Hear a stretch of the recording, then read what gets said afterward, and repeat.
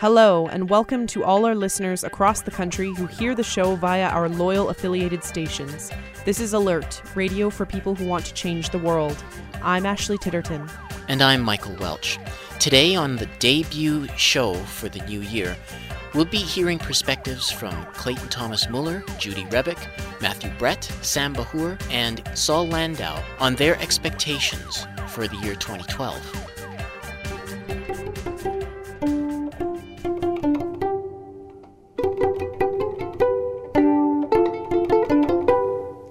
But first, here are the Alert headlines for the week of January 12th, 2012. The federal government's efforts to solidify the Canadian military into our country's public consciousness continue in 2012, with commemorative events for the War of 1812 being planned for Canada Day celebrations. The feds have hired an outside consultant to help incorporate war and the military into the events at Parliament Hill. Last week, Canada's Heritage Minister also announced a Children's Canada Day poster contest to create posters on the theme 1812, the Fight for Canada. The Globe and Mail has published an open letter from Natural Resources Minister Joe Oliver in which he declares the environmental review process of pipelines and major projects to be broken. Oliver argues that environmentalists and other radical groups, quote, hijack our regulatory system to achieve their radical ideological agenda, no matter what the cost to Canadian families in lost jobs and economic growth, end quote. The minister said in an interview over the weekend that the government wants to set definitive timelines from start to finish on the regulatory process so as to reduce the effectiveness of environmental groups and other concerned citizens.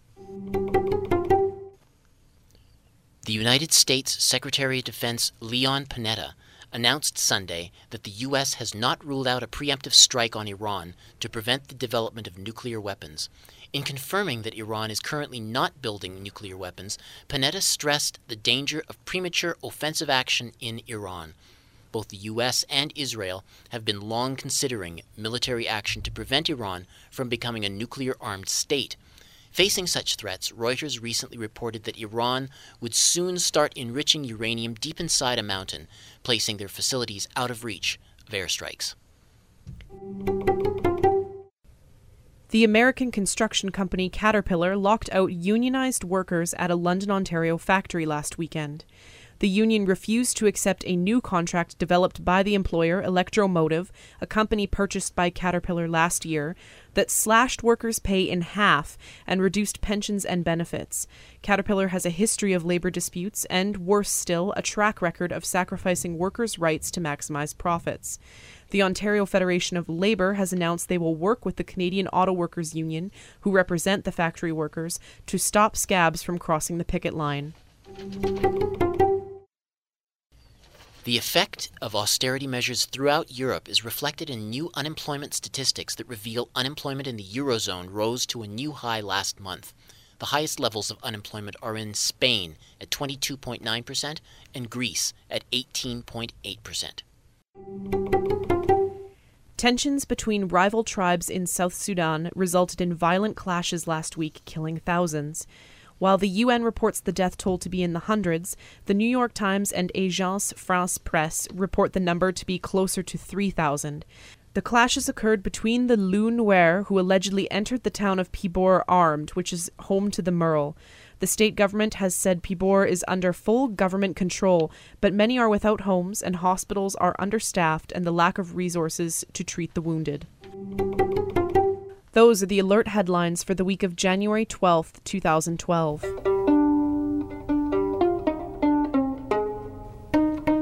Now for Around the Left for the week of January 12th, 2012. On January 17th to 19th, Toronto's City Council will vote on the 2012 budget. Mayor Ford and his pals want to cut nearly $90 million in services, even though the city has a surplus of at least $140 million. Toronto Stop the Cuts has been organizing in neighborhoods across the city to build resistance to this plan.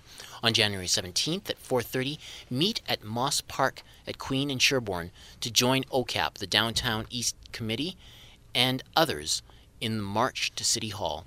At City Hall at 5:30 will be a final budget showdown, a rally and actions to oppose the cuts and demand an expansion of city services for all. For more information, check out www.torontostopthecuts.com or search Final Budget Showdown Toronto versus Rob Ford on Facebook to find the event page. Maybe 2011 wasn't quite 1968, but it was still a year of great social upheaval. The Greater Toronto Workers' Assembly is holding the first in what will be a new series of coffee houses to discuss where we are as a movement. The first coffee house, called Occupy Debrief, will take place on January 20th at 7 o'clock p.m. at Bayet Zatoun, 612 Markham Street in Toronto. It will feature two local activists very involved in Occupy Toronto and in building links between the Occupy movement and the Labour movement. For more details, search GTWA Coffee House Occupy Debrief on Facebook to find the event page. The Ontario Federation of Labour invites you to join workers across Ontario to mobilize for a massive rally in London, Ontario on January 21st to oppose Electromotive Canada, a subsidiary of U.S. industrial giant Caterpillar Incorporated. Electromotive locked out workers at its London-based diesel train plant on New Year's Day after attempting to slash benefits and cut wages by over 50% despite billion-dollar profits earned by Caterpillar in the last year. The London Day of Action to protest this attack on decent-paying Canadian jobs will begin at 11 a.m. at Victoria Park at Wellington Street and Dufferin Avenue. The Aboriginal Women Reclaiming Our Power Project, Moon Voices, of Gani Ganichik Inc. and the Institute for Women's and Gender Studies at the University of Winnipeg are pleased to invite you to attend Moon Voices Speak, Reclaiming Our Power, Indigenous Women's Perspectives on Education. A panel of Indigenous women students and scholars will share their own stories and perspectives. Following that, Sharing Light Snacks will offer further opportunity to connect, network, and continue the discussion. This event will take place on January 25th from 12 o'clock p.m. to 2 o'clock p.m. in Convocation Hall at the University of Winnipeg and is free and open to all. For more information, check out the Institute for Women's and Gender Studies, IWGS, on Facebook. On February 8th from 6 o'clock p.m. to 10 o'clock p.m. in Ottawa, come to the Unlawful Access Legislation Forum, which will examine electronic surveillance laws and how they invade privacy, taking place in the amphitheater of St. Paul University at 223 Main Street. The event will feature the launch of the book, The Internet Tree, The State of Telecom Policy in Canada 3.0, a viewing of a mini-documentary on these issues called Unlawful Access, and panels and discussions. For additional information on this event and a list of panelists, search Unlawful Access Legislation on Facebook to find the event page.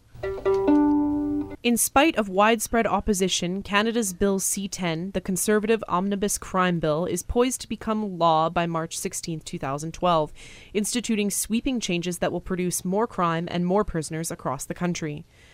WPIRG, the Waterloo Public Interest Research Group, invites you to join them in the 2012 School of Public Interest, which will focus on challenging criminalization, supporting prisoners, and building alternatives. The event will take place February 10th to 12th. For more details, check out wpirg.org.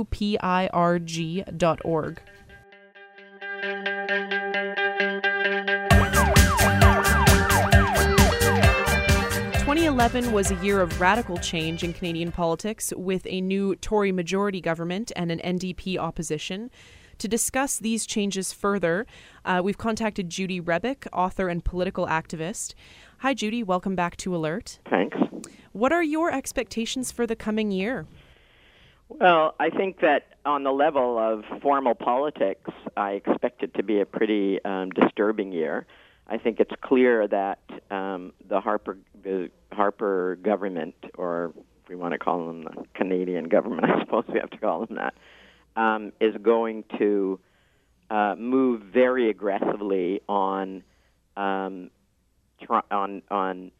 to get opposition, trying to destroy opposition both to the pipeline in BC, but also to a whole series of mining projects and forestry projects.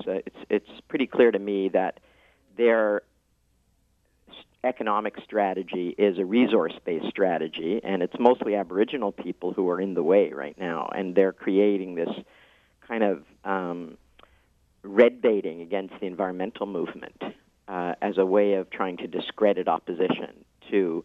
Right now, it's to the Keystone Pipeline, but it'll spread to, if it has any success, to other areas where they're trying to support resource industry. So that's going to be a major battle. The whole area of environmental justice, I think, is going to be a major battle. Then the second thing is the assault on the unions, which is happening at multiple levels. It's happening at a corporate level.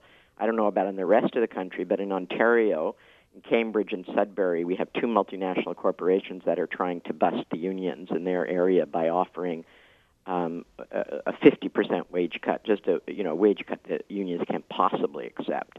Then we have provincial and municipal governments that are going after the unions, and I have little doubt that will happen at a federal level. And so the labor movement's going to face a tremendous challenge as well, because if it doesn't get more militant, it's going to be it's going to face defeat. And so I think what we need is a major initiative against the Harper government from social movements and unions. And I'm hoping that'll happen this spring. That's what I think we have to look forward to. As far as the NDP, it's very hard to say because we don't know yet who's going to be the leader of the NDP, and that's obviously going to be fairly key for whether the NDP is going to propose any kind of real alternative to Harper. And I think that the creation of stronger social movements and a real frontal attack on Harper, like an Occupy Ottawa or an Occupy Parliament kind of action in the spring, I think is really necessary if we're going to get the NDP to move to be bolder in their opposition to Harper. And then the last thing is on the prisons, which I think is the most catastrophic of all of Harper's policies. And I think it's clear that Quebec is going to oppose him on the prison and crime bill and on implementing it. And I'm hopeful that Ontario will. But I think we need more pressure. I think Lead Now, which is an online group that's been really successful in organizing pressure online and actions as well, has been the only group that I know of that's really focusing on the prison bill, and I think that their pressure helped to delay the decision of the Senate to approve it. So the Law and Order bill. So I think that's a bill where you don't really have anybody who has an immediate interest in it, obviously, because the people who are going to be jailed are not organized politically. But the impact of it is just, especially on Aboriginal and Black youth, is really, really serious. And so I'm hopeful that the Ontario government will be under pressure and will also resist implementing it, because after all, it's the provincial governments that have to build the jails and prosecute the offenders, and there's precedents for provincial governments refusing to prosecute a law they don't agree with. Like, for example, Quebec in 1976 refused to prosecute under the abortion law. So that precedent exists, and perhaps Quebec, given that Harper couldn't care less about Quebec, will actually have the courage to resist implementation of the bill. That would provoke a constitutional crisis. So I think anything we can do to make this government shaky will be a good thing.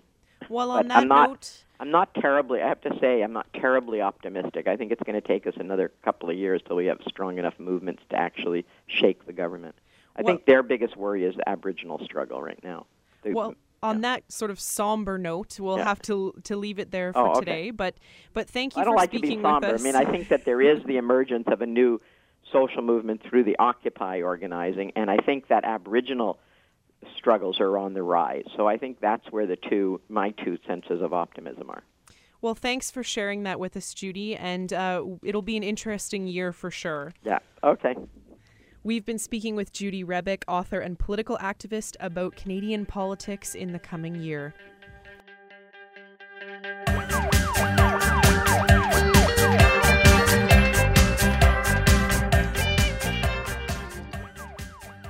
At Awapiskat, the tar sands, the lack of running water in northern reserves, these are just a few of the major stories affecting our First Nations in 2011.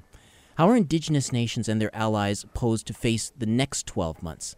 Joining Alert from near Ottawa is the tar sands campaigner for the Indigenous Environmental Network and outspoken activist Clayton Thomas Muller.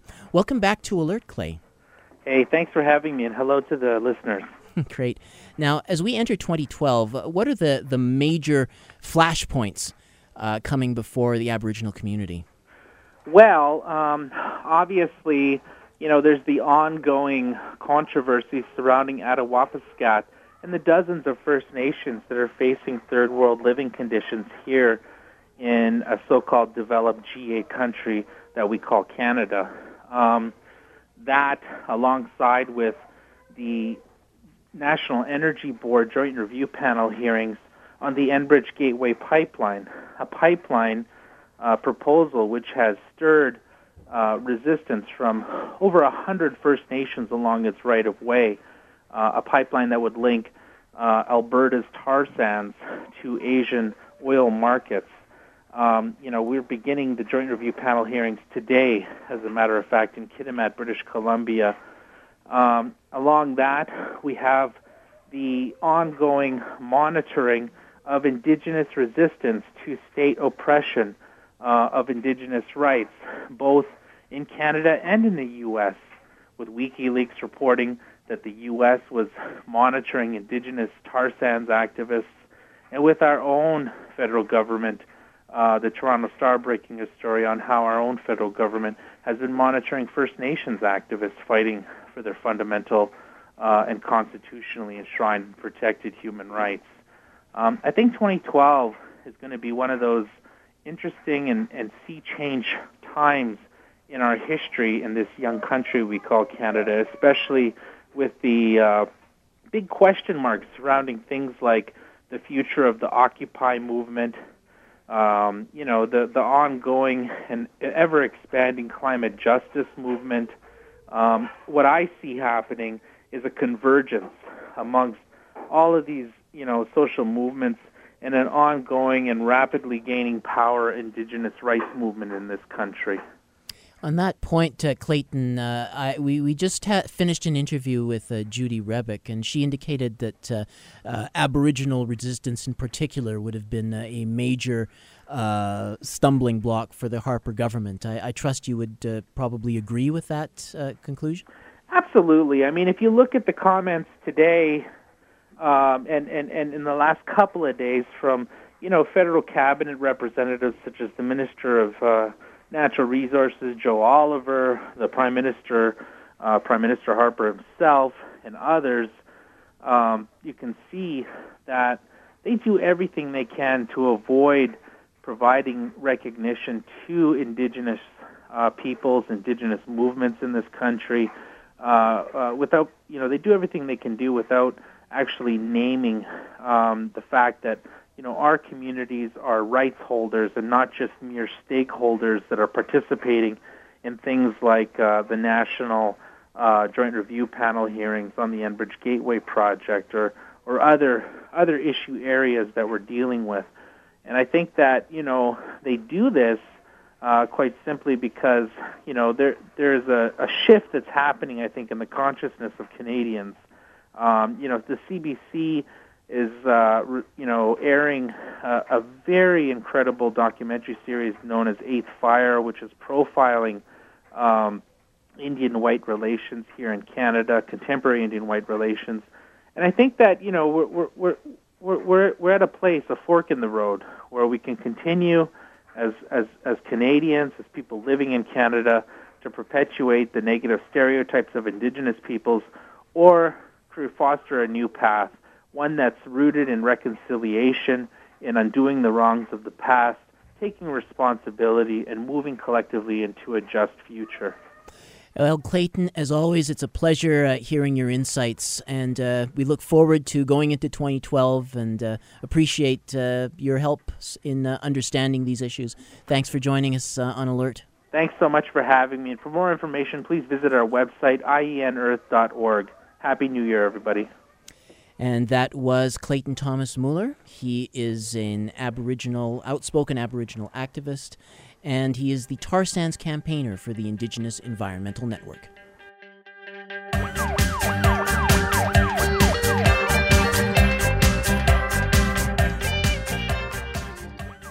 The Occupy movement, what some have called the American autumn to the Arab Spring, it's proven to be a manifestation of perhaps the most dynamic popular resistance since the Vietnam era.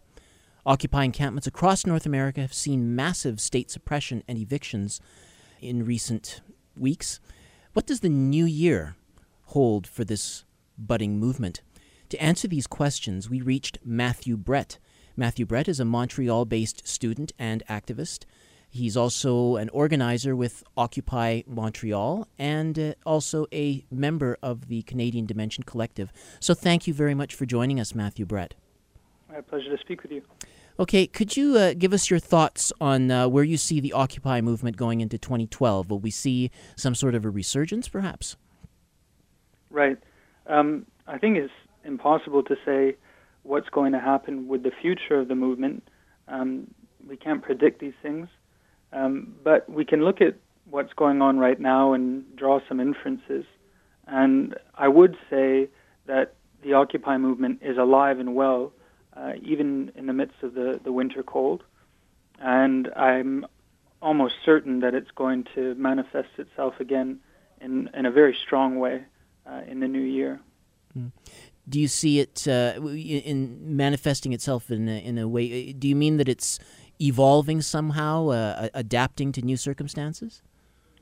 Yeah, well, I think across North America, and I'm sure globally, with other Occupy movements, they're still alive in a lot of these cities and towns, and they're all taking different shape. Here in Montreal, for example, we have Occupy Allies, which have branched out to make links with existing organizations and also to start working in communities around Montreal. So they're very, very active, and they're making links with the student movement, with the environmental movement, you name it. So I think all of this is going to start cropping up again, most likely in the summer. That's one thing that's happening.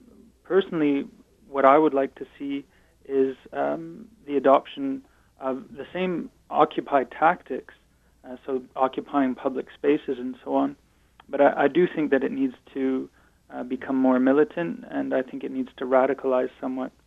And by that I mean we need to start thinking about occupying our workspaces, public offices, banks, universities, and other public institutions, because we really are in a pretty dark time in history, and particularly in North America and Europe. And I think we need to start taking a more militant stance.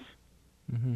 Well, as an organizer, you're no doubt having to anticipate what things that the state can do to try to repress this movement, as it already has been successful in evicting people from Occupy encampments. What kinds of what do you see as the characteristics of the state in response to Occupy? Will it get more repressive, or will it be, how else do you see it adapting going ahead? Well, I think one of the really interesting and very troubling things about all of this is the Occupy movement, because it started so inclusively. A lot of young and old people and different faces have gotten involved in activist work. So there's lots of new faces. And what that allows for, I mean, as great as that is, I think that's also created a real chill in some segments of the activist community who are basically afraid of police infiltration. It's a tactic that we know is widely used during the G20, and I think it's very possible that it's going to be used today with the Occupy movement. So I would imagine police infiltration is a factor, and it's a real shame because it causes a chill in organizing and so on. But it's a reality, and I think it shouldn't discourage anyone. In fact, I think we should just carry on business as usual. Well, on that note, Matthew Brett, I want to thank you very much for your insights going ahead. Thanks for joining us on Alert. Thank you. And that was Matthew Brett. He's a Montreal-based student and activist, organizer with Occupy Montreal, and a member of the Canadian Dimension Collective.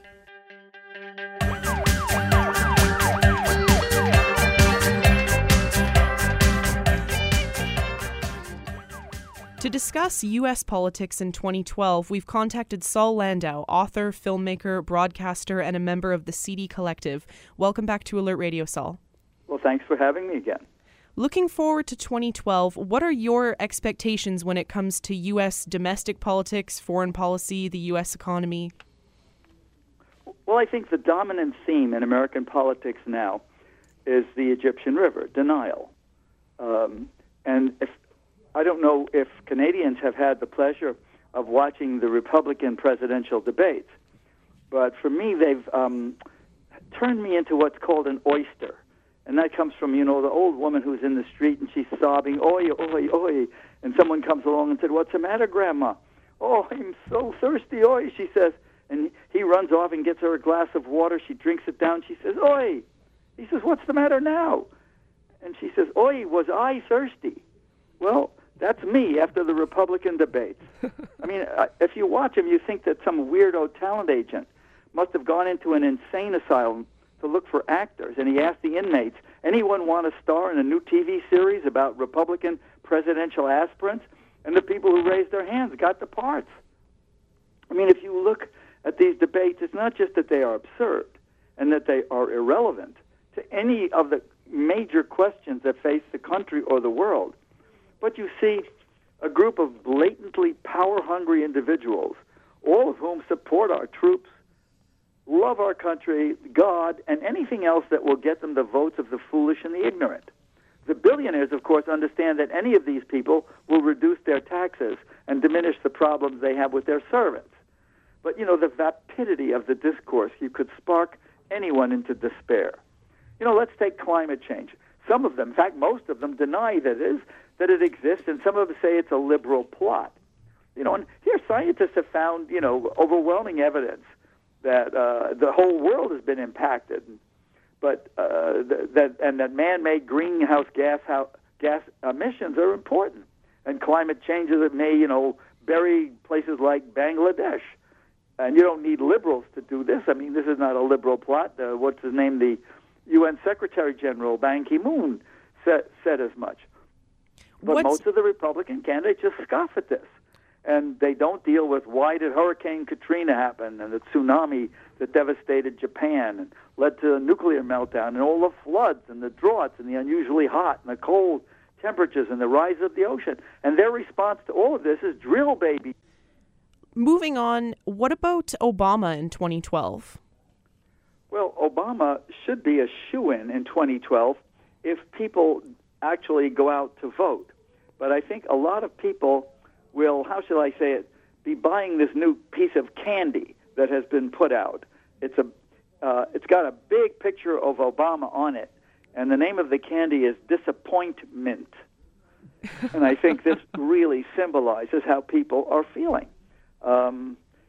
This is a man in whom many people had great hope that there would be serious change. And to be honest, he has produced some change. We got a national version of Mitt Romney's Massachusetts health plan, which is not great, but it's better, a little bit better than what we had, and at least it puts the foot in the door. In other words, more can be built from it. He did get out of Iraq. He is, I think, trying to get out of Afghanistan. His economic policies have been literally dictated by the economic advisors that he appointed, the Goldman Sachs people. The Secretary of the Treasury was asleep at the switch when he was at the Fed in New York and all the hanky-panky was going on with the banks. He's still Secretary of the Treasury. He appointed the former president of Harvard to be his chief economic advisor. This is the man who lost the cushiest academic job in the world for misogyny and told President Clinton to basically deregulate the banks, which led to the whole fiasco, Larry Summers. His appointments have not been great. His policies have not been great. He certainly didn't want to confront.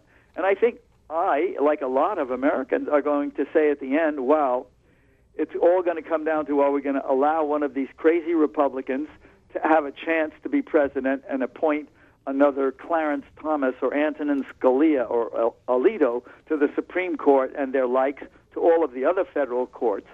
Or are we going to go with by far the lesser of two evils? And I think this is where we're going. Obama, for the next year, and it's been now for months, will say and do nothing that will affect his possibilities of winning the election. So we can count on very little. So we've only got a couple minutes left, but we want to get your take on U.S. foreign policy. So very, very quickly, what do you expect to see there in the next year? Well, U.S. foreign policy is amazingly rigid. That is, the empire seems to have its own rules, and it really doesn't care about the republic. You know, Ron Paul, the only Republican candidate who's literally a pacifist and wants to cut the defense budget enormously and shut down all the U.S. bases around the world. But he also wants to destroy Social Security and Medicare, Medicaid, and all the other programs that help people. But, I mean, aside from him, everybody else has literally signed on to this imperial charter, and they don't really care what happens at home.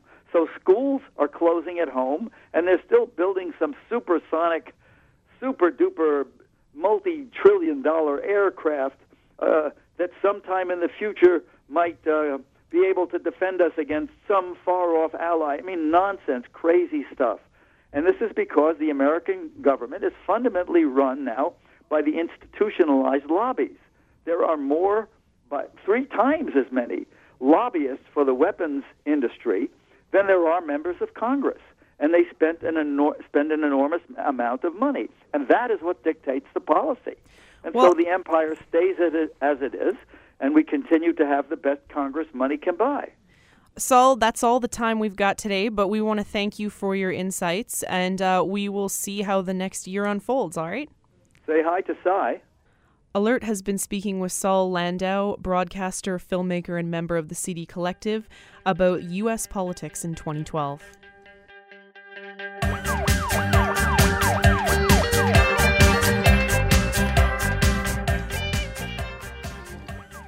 "2011 was a year of major reshaping and realignments of the Middle Eastern region, as Arab Spring saw one dictatorship after another being toppled through populist movements.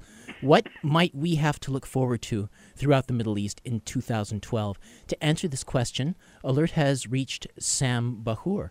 Sam Bahour is a Palestinian-American business consultant. And so thanks for joining us, Sam. Sure.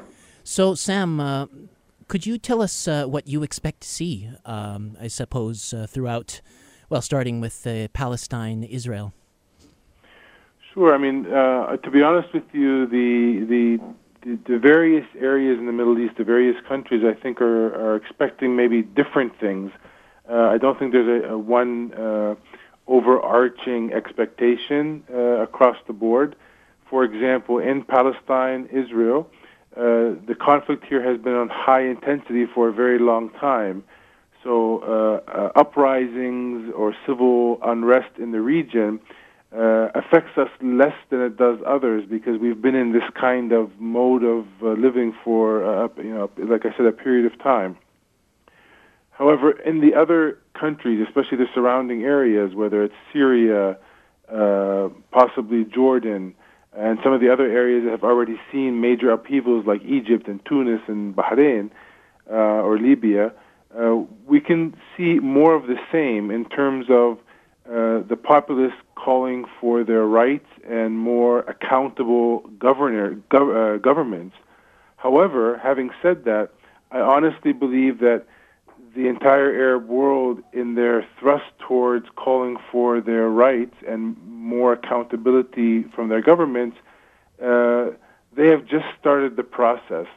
And it will take a very long time before they can actually change the systems that are in place which produce these, what I would call banana republics.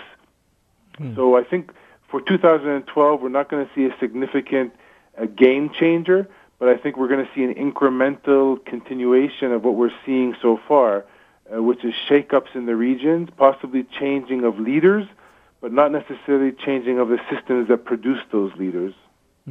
Well, at least not in 2012. What about the roles of the United States, in particular, in terms of its interventions in the area? There have been big pronouncements from them. There's been a lot of talk about the Syrian regime in particular. What kind of a role do you see the United States playing in 2012 with regard to the Middle East? The U.S.'s role has always been troubling when you view it from a Middle Eastern perspective. The U.S. has always understood the Middle East in two ways. One is creating basically dependent puppet regimes, like which was in Egypt, that serve America's interests blindly without taking in consideration their own citizens' needs and priorities. And when those governments fail, we see that the U.S. has no hesitation whatsoever to use military might to secure its interests, whether it's economic interest or political interests. And that, for us, is very troubling. What's required is the U.S. to have a better understanding of the Middle East and stop feeling this sense of need to dominate what happens on the ground. So in 2012, I fear that the U.S., as these governments collapse in the region, will want to maintain the systems that are in place in hopes that they can produce a similar-like leadership in the future. And I fear that they will use military might to do that, and where they can't, I think they will try to create an environment where domestically the countries are in an upheaval. And we can see that a little bit already happening in terms of the U.S. changing a little bit in how it's dealing with some of the Islamist parties in the region, whereas in the past they were refusing to engage them. Now they're interested in engaging them. And I think they do that to keep the domestic equation in these countries, like Egypt and elsewhere, out of balance. Because they understand that although this is an Islamist region, that the communities, for the most part, are rather secular. So when they create and empower these Islamist political parties, what they're doing is creating an imbalance that will keep them, I think, in the driver's seat, because they will have the resources to be able to make somebody win or lose an election, for example.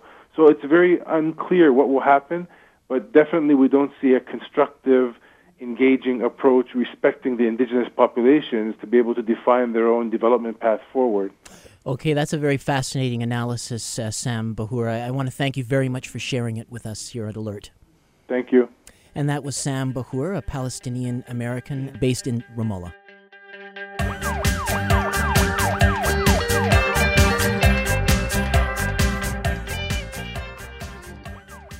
Hi, this is Mitch Podolak. This is Music is the Weapon, and this week's show is about music being a weapon. Specifically, this week's show is about people who are against capitalism writing some great songs. Last year in the struggle in Wisconsin between the government union and the government, people there began to sing the song and use it as an anthem. And the song was written by Ian Robb in Ottawa, Ontario, and his song is beginning to make its way around the world. Here is Ian Robb with They're Taking It Away.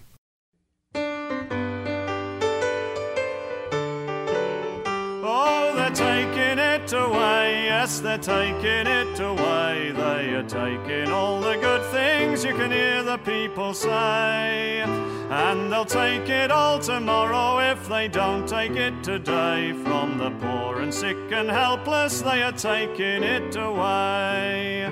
Oh, our governments elected in the democratic way are whining at the cost of all the things they have to pay. And the bully boys on Bay Street, you can hear the bastards say, to hell with paying taxes, pull the safety net away. Oh, they're taking it away, they're taking it away. They are taking all the good things you can hear the people say. And they'll take it all tomorrow if they don't take it today. From the poor and sick and helpless, they are taking it away. If you're down upon your luck and need to keep the wolf at bay, just don't rely on welfare or the dole to pay your way. For the rich they have decided not another cent to pay. You can whistle for your supper, for they've taken it away. Oh, they're taking it away, they're taking it away. They are taking all the good things, you can hear the people say. And they'll take it all tomorrow if they don't take it today. From the poor and sick and helpless, they are taking it away. If you're native, black or Asian, if you're feminist or gay, if you're just a little different from the most of us today, if you want to make your point or if you want to have your say, you can spit into the wind because they've taken it away. Oh, they're taking it away, they're taking it away. They are taking all the good things, you can hear the people say. And they'll take it all tomorrow if they don't take it today. From the poor and sick and helpless, they are taking it away. If you're battered by your husband and you need a place to stay, you'd best get down upon your knees and quickly learn to pray. For the Women's Centre's phone was disconnected yesterday, and there's no one left to talk to, now they've taken it away. Oh, they're taking it away, they're taking it away. They are taking all the good things, you can hear the people say. And they'll take it all tomorrow if they don't take it today. From the poor and sick and helpless, they are taking it away. If it's ever your misfortune in a hospital to stay, you'd best not be impatient for a bed on which to lay. For your health ain't worth the taxes that the healthy have to pay. And the beds were too expensive, so they've taken them away. Oh, they're taking it away, they're taking it away. They are taking all the good things, you can hear the people say. And they'll take it all tomorrow if they don't take it today. From the poor and sick and helpless, they are taking it away. Oh, there's those that have and those that don't, and those who are okay. And there's those who understand that fairness is the only way. But there's those who are so comfortable they look the other way, and they vote for all the villains who would take it all away. Oh, they're taking it away, they're taking it away. They are taking all the good things, you can hear the people say. And they'll take it all tomorrow if they don't take it today. From the poor and sick and helpless, they are taking it away. So if you've health and wealth and wisdom, stop and spare a thought today. For those who don't and those who can't, there is no other way. Or we might as well give up the ghost and join the USA. For there won't be any difference when they take it all away. Oh, they're taking it away, yes, they're taking it away. They are taking all the good things, you can hear the people say. And they'll take it all tomorrow if they don't take it today. From the poor and sick and helpless, they are taking it away.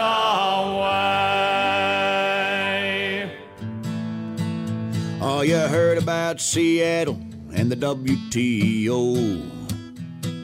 Voices in the street made the whole world know. Oh, they shot us with tear gas and locked us up in jail. At the end of the day, their damn World Trade talks failed. So take it to the streets. The streets is where we win. We can vote with our feet. That's where it all begins. Oh, Dr. King told them in 1965, with Jim Crow around, you know, slavery's still alive. Oh, from the KKK and the cops, they came under attack. But President Johnson signed the Voting Rights Act. So take it to the streets. The The streets is where we win. We can vote with our feet. That's where it all begins. Old tired feet marching up the dusty San Joaquin. Migrant Farm Workers Union, that was the dream. Oh, a big gray boycott turned it all around. Old tired feet marching, knock that big money down. So take it to the streets. The streets is where we win. We can vote with our feet. That's where it all begins. From Selma to Delano and everywhere between, there's a million unknown heroes that share a common dream. They say wait till November, don't rock the vote, but our bodies are our ballots and every step a vote. So take it to the streets. The streets is where we win. We can vote with our feet. That's where it all begins. Now in New York and Boston, they turned up the heat, put up the barricades and shut down the street. They put freedom in jail and still call it free. That's not good enough for you, and that's not good enough for me. Oh, they can beat us, they can gas us, they can put us in the can. You're giving up on freedom if you give in to the man. Oh, it don't give a damn what the cops will condone. The whole U.S. of A is a free speech zone. So take it to the streets. The streets where we win. We can vote with our feet. That's where it all begins. Oh, take it to the streets. The streets where we win. We can vote with our feet. That's where it all begins. So take it to the streets. The streets where we win. We can vote with our feet. That's where it all begins.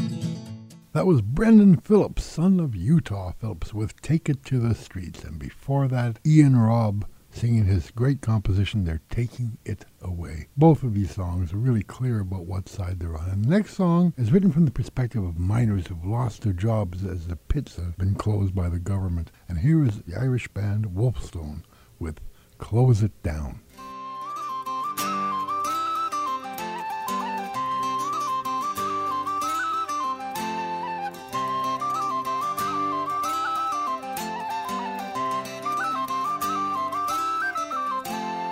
15 long years on the strip mill at Ravenscraig, 25 more in the bowels of the earth, digging for fuel to fire the bosses, to turn around and tell us that we've no more worth.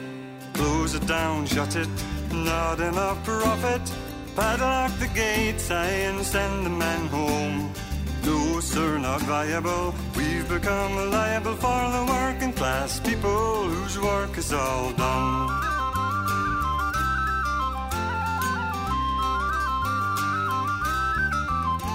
Long days in the shipyard, quietly waiting, redundancy notice and holiday pay. Privatized power for fortunate people with shares in the marketplace ready to trade. Close it down, shut it, not enough profit, padlock the gates and send the men home. No, sir, not viable. We've become liable for the working class people whose work is all done.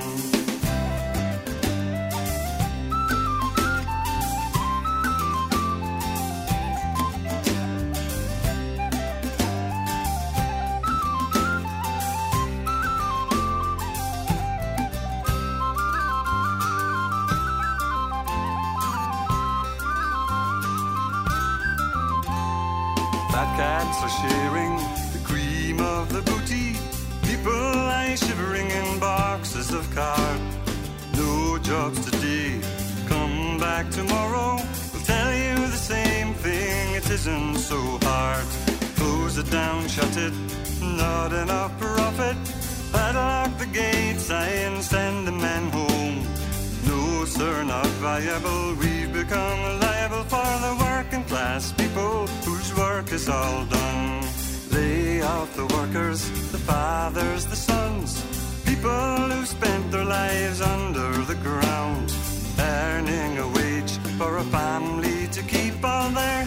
above water till the next work is found. Close it down, shut it, not enough profit.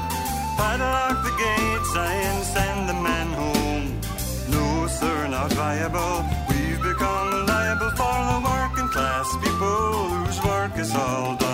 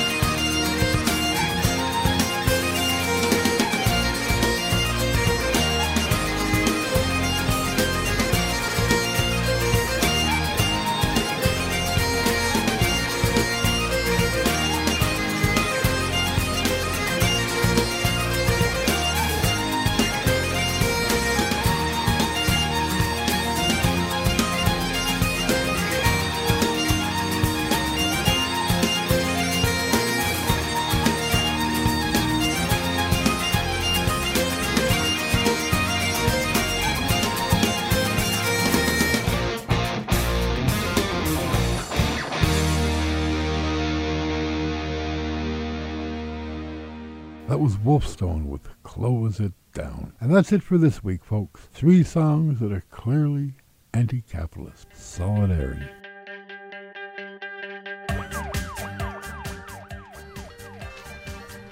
Well, that's our show for this week.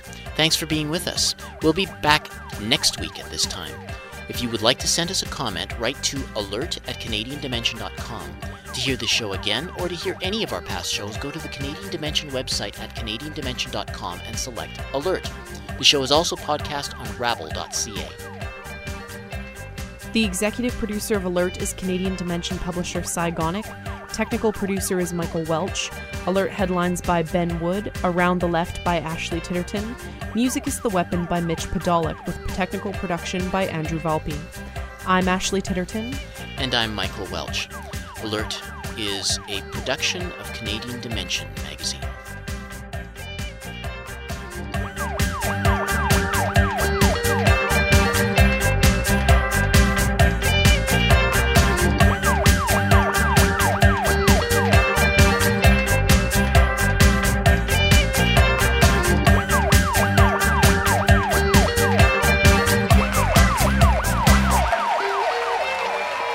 Est-ce que ça va?